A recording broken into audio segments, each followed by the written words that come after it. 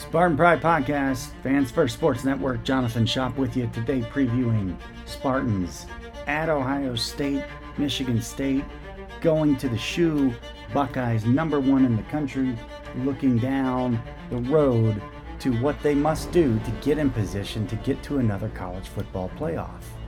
This has been a measuring stick game, and really the true measuring stick game for a long time around Michigan State football. No disrespect to the Michigan rivalry, but records are records, championships are championships, and then you look at the situation with Michigan State and Ohio State, you go right back to 2006. The end of the John L. Smith era. Ohio State 38-7. Spartan Stadium cleared out so people could watch the Tigers clinch a World Series trip. And when Mark D'Antonio came to Michigan State, he essentially established very clearly, we know what's happening with Notre Dame on the schedule and how they're getting off the schedule. Michigan is our top rival. But the measuring stick, folks, there really never was a question. It was Ohio State. So historically, what you saw was a competitive game in D'Antonio's first year. They get trashed in his second. The third year, if you remember, a windy one. Wildly windy. Mike Sadler making a hell of a play. Kirk Cousins throwing the ball in a wind. Ohio State in disarray. Michigan State wins that one. Then you get to the start of the Meyer-D'Antonio era of the Big Ten, and there's no question who played for more during that era. Nobody. It was Ohio State and Michigan State running the show. We've revisited this on this show before, but Coach Barnett just revisited it this week, so might as well take a look again. You've got the 2012 game, the controversial 1-point win, the Big Ten championship in 13, the game in 14, which I reported after the game how big a turn that was when a touchdown was called back. Mark Staten went wild at halftime on Michigan. Well, not wild, but mentioned on the radio as he's walking off the half that should have been a touchdown. I thought to myself, well, maybe that was just his opinion. But here comes Coach Barnett this week, this many years later, saying, no, we should have won in 14. Also, the coming out game for J.T. Barrett. 15, the practically miraculous option festival. What a performance at the point of attack by Michigan State. 16, Michigan State goes for the win. They probably should not have. That really was the end of the Meyer-D'Antonio era, the best of it. And then it starts to tilt in a hurry. And that's why this game this week matters, because it's a measuring stick, and it's going to be a real disappointing measuring stick in too many ways. Ohio State has destroyed Michigan State in 17, 18, 19, 20, 21, and 22. We're going to talk about this game, what it means for Michigan State football, on this edition of the Spartan Pride Podcast. Thanks for tuning in, Fans First Sports Network. Part of the reason Mel Tucker was brought to Michigan State was to restore the competitive balance in the Big Ten East, and it was going to start without any question up front. I talked to Urban Meyer and Mark D'Antonio each year during the D'Antonio-Meyer era, and it became very clear that this thing began up front. And when Michigan State could compete with Ohio State, they could compete with them up front. Now, in 2017, 2018, maybe 2019, Michigan State could compete on one side of the ball. They could not compete on the other. So Mel Tucker's brought in with the idea that he's going to restore their ability to compete up front, understanding how critical that is. I worked on questions for Tucker's first interview after he was named head coach at Michigan State. He understood the importance of getting competitive up front. That's where it starts in the Big Ten East. That's where it's always going to start, at the top of the Big Ten, as the divisions go away, at least temporarily. 2021, Michigan State gets destroyed by Ohio State, but has a great year. And what you're really looking at is a game I was at last year at Michigan State. It was really set up to be a measuring stick game. How would Michigan State measure up with Ohio State up front? Well, by that point in the season, things had not gone the Spartans' way. They weren't a good enough team, and they got essentially destroyed. What's going to happen this year is probably not going to be pretty either. The offense is going to have a real problem moving the ball. And without that ability to move the ball, they're probably going to struggle to score on Ohio State again. They have not scored more than 24 points against Ohio State since 2014. It's very unlikely that that's going to happen this week. Michigan State's going to have a hard time running the ball. Their rush offense is 117th in the country.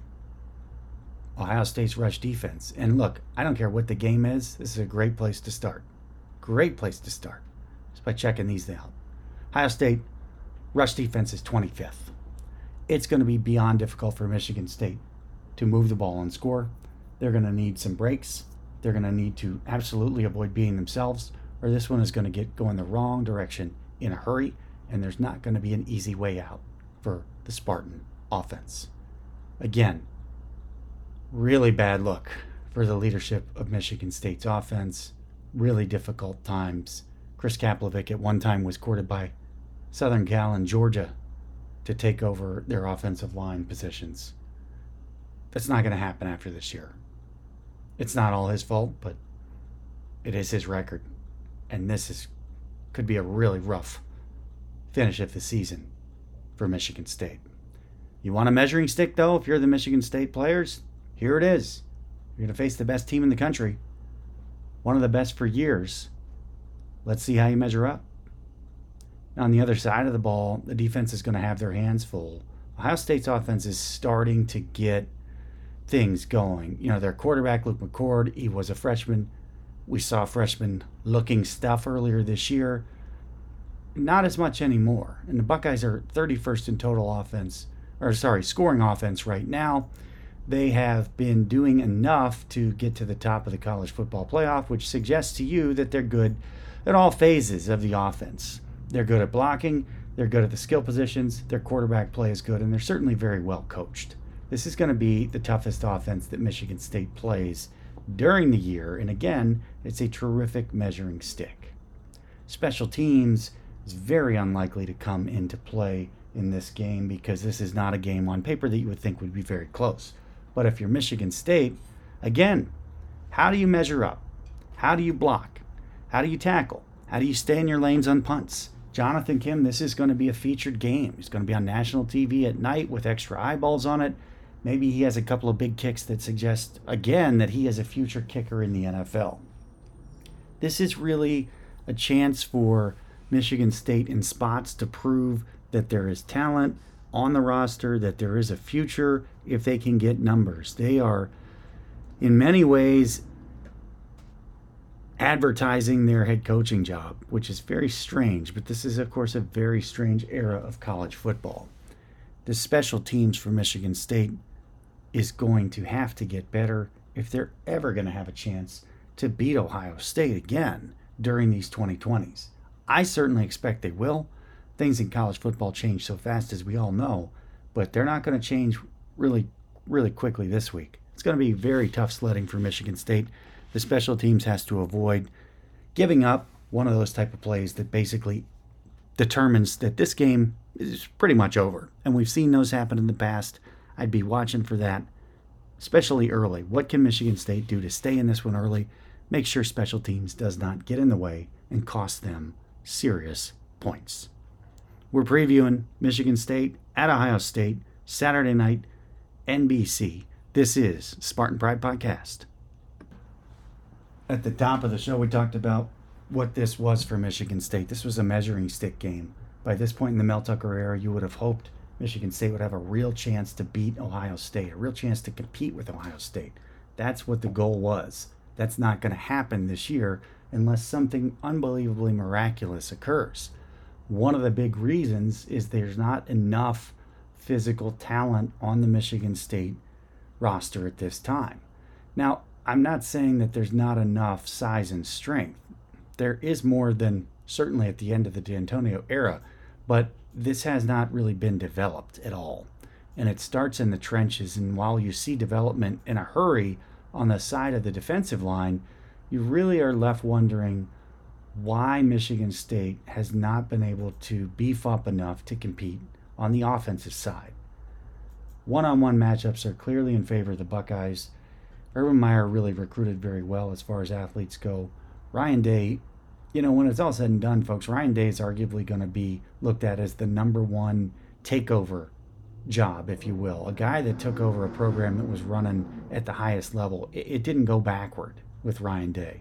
And while extremely old former coaches who left their schools in deep, deep, dark scandals earlier this year questioned how tough Ohio State was, that seems like a kind of foolish call at this time. This is not the same Buckeye teams that Ryan Day's had in the past. I got to be honest with you, I think you probably think the same. I still cannot believe Ohio State did not beat Georgia last year. I still can't believe it. Bad luck for the Buckeyes. This time a second injury and then maybe a bad first and second down play call set up a field goal that was too long that was pulled left. But you'd be nuts to think Ohio State has not finished 2 of the last 4 seasons thinking we had the best team in the country. They did. It's still amazing. They came so close and should have beaten Georgia in a road bowl game. That game was in the Georgia Dome. That's not a neutral site. It wouldn't be any neutral site if they were playing that game in Cincinnati or in Cleveland either, would it? One-on-ones, the Buckeyes have an edge. Let's see how many Spartans measure up. There's 11 guys on the field at the time. It's going to be very difficult for them to have a majority of players in any given play with a clear advantage. Let's see if they can hang with Ohio State and how long they can hang with them physically. Intangible-wise, it's all Buckeyes. They're chasing. Ryan Day decided to stay at Ohio State. I don't think it was the right idea. I think he probably should have looked and gone to the NFL, but he has stayed there. It appears he has stayed there for one reason. He wants to win a national title. This is, again, a November where he is in position to do so. The last thing he wants to do is have some kind of remarkable trip and fall. If you lost a game to Michigan State, given where Ohio State is right now, that would be shocking and extraordinarily crippling for the Buckeyes' chances. I mean, they would have a hard time holding on to a playoff spot from that point. Coaching-wise, it's ironic that Harlan Barnett returns to a place that's meant a lot to him as a coach. Some amazing wins he's been a part of at Michigan State. Some real snowball losses he's been a part of also. This is not an Ohio State team, obviously. This is not Jim Tressel. That era is long gone. If Ohio State gets up on Michigan State, folks, they're not going to stop. They're not going to stop. They'll hang 60 if they can. So what can Harlan Barnett and his staff do to keep focused for 3 hours and not worry about all the other things going on in their life and what's coming for these coaches in a number of weeks now? What they may have moving and shaking off the field. What can they do to focus and put their team in the best position they can to succeed? That may not mean winning the game, but what can they do to play well and get the most out of this team for 60 minutes? They haven't done a lot. They really have not done very much. You've seen signs of hope on the defense. You've seen different flashes here and there, but what can they do for 60 minutes? That's really hard to say. Ohio State has everything rolling, including coaching. I don't think that's going to change this week. This is going to be one to keep an eye out. How quickly does this one get out of hand? Is this one over by the end of the first quarter? Is this one over by half? Look, everything going into this game suggests Ohio State's going to deliver a first half knockout and probably get a real good chance for some starters to get rest. They've got Minnesota next week and then Michigan. Minnesota is a team physically that matches up much better with Ohio State than Michigan State. Look out for this one, folks. This one could get away early. This one could get out of hand. And if it does, it's another measuring stick gone by for Michigan State football. Ohio State has been the measuring stick for Michigan State since Mark D'Antonio got to Michigan State. You've heard Hondo talk about that back in the Spartan Nation days. You've heard people inside the program talk about that. For all the excitement and back and forth with Michigan, no doubt it's the biggest rival for Michigan State football right now. No doubt it's the most bitter rival in the country. But Ohio State is the measuring stick, folks. The D'Antonio Meyer era of the Big Ten is gone. Michigan State did not switch gears well. They're getting ready to shift the gears again. We're going to get an idea Saturday night just how far the Spartans are from the Buckeyes once again, and how far the next coach has to bring Michigan State football to once again measure up with the class of the Big Ten, the top team in the country right now, the Ohio State Buckeyes. We'll talk about it on Monday on this here Spartan Pride podcast. Take a look around the Fans First Sports Network. And once again, if something massive breaks, if a real piece of news finally does break on you know what, we'll be back here to talk about it. Otherwise, we'll talk to you on Monday. Thanks again for your time. I'll talk to you then.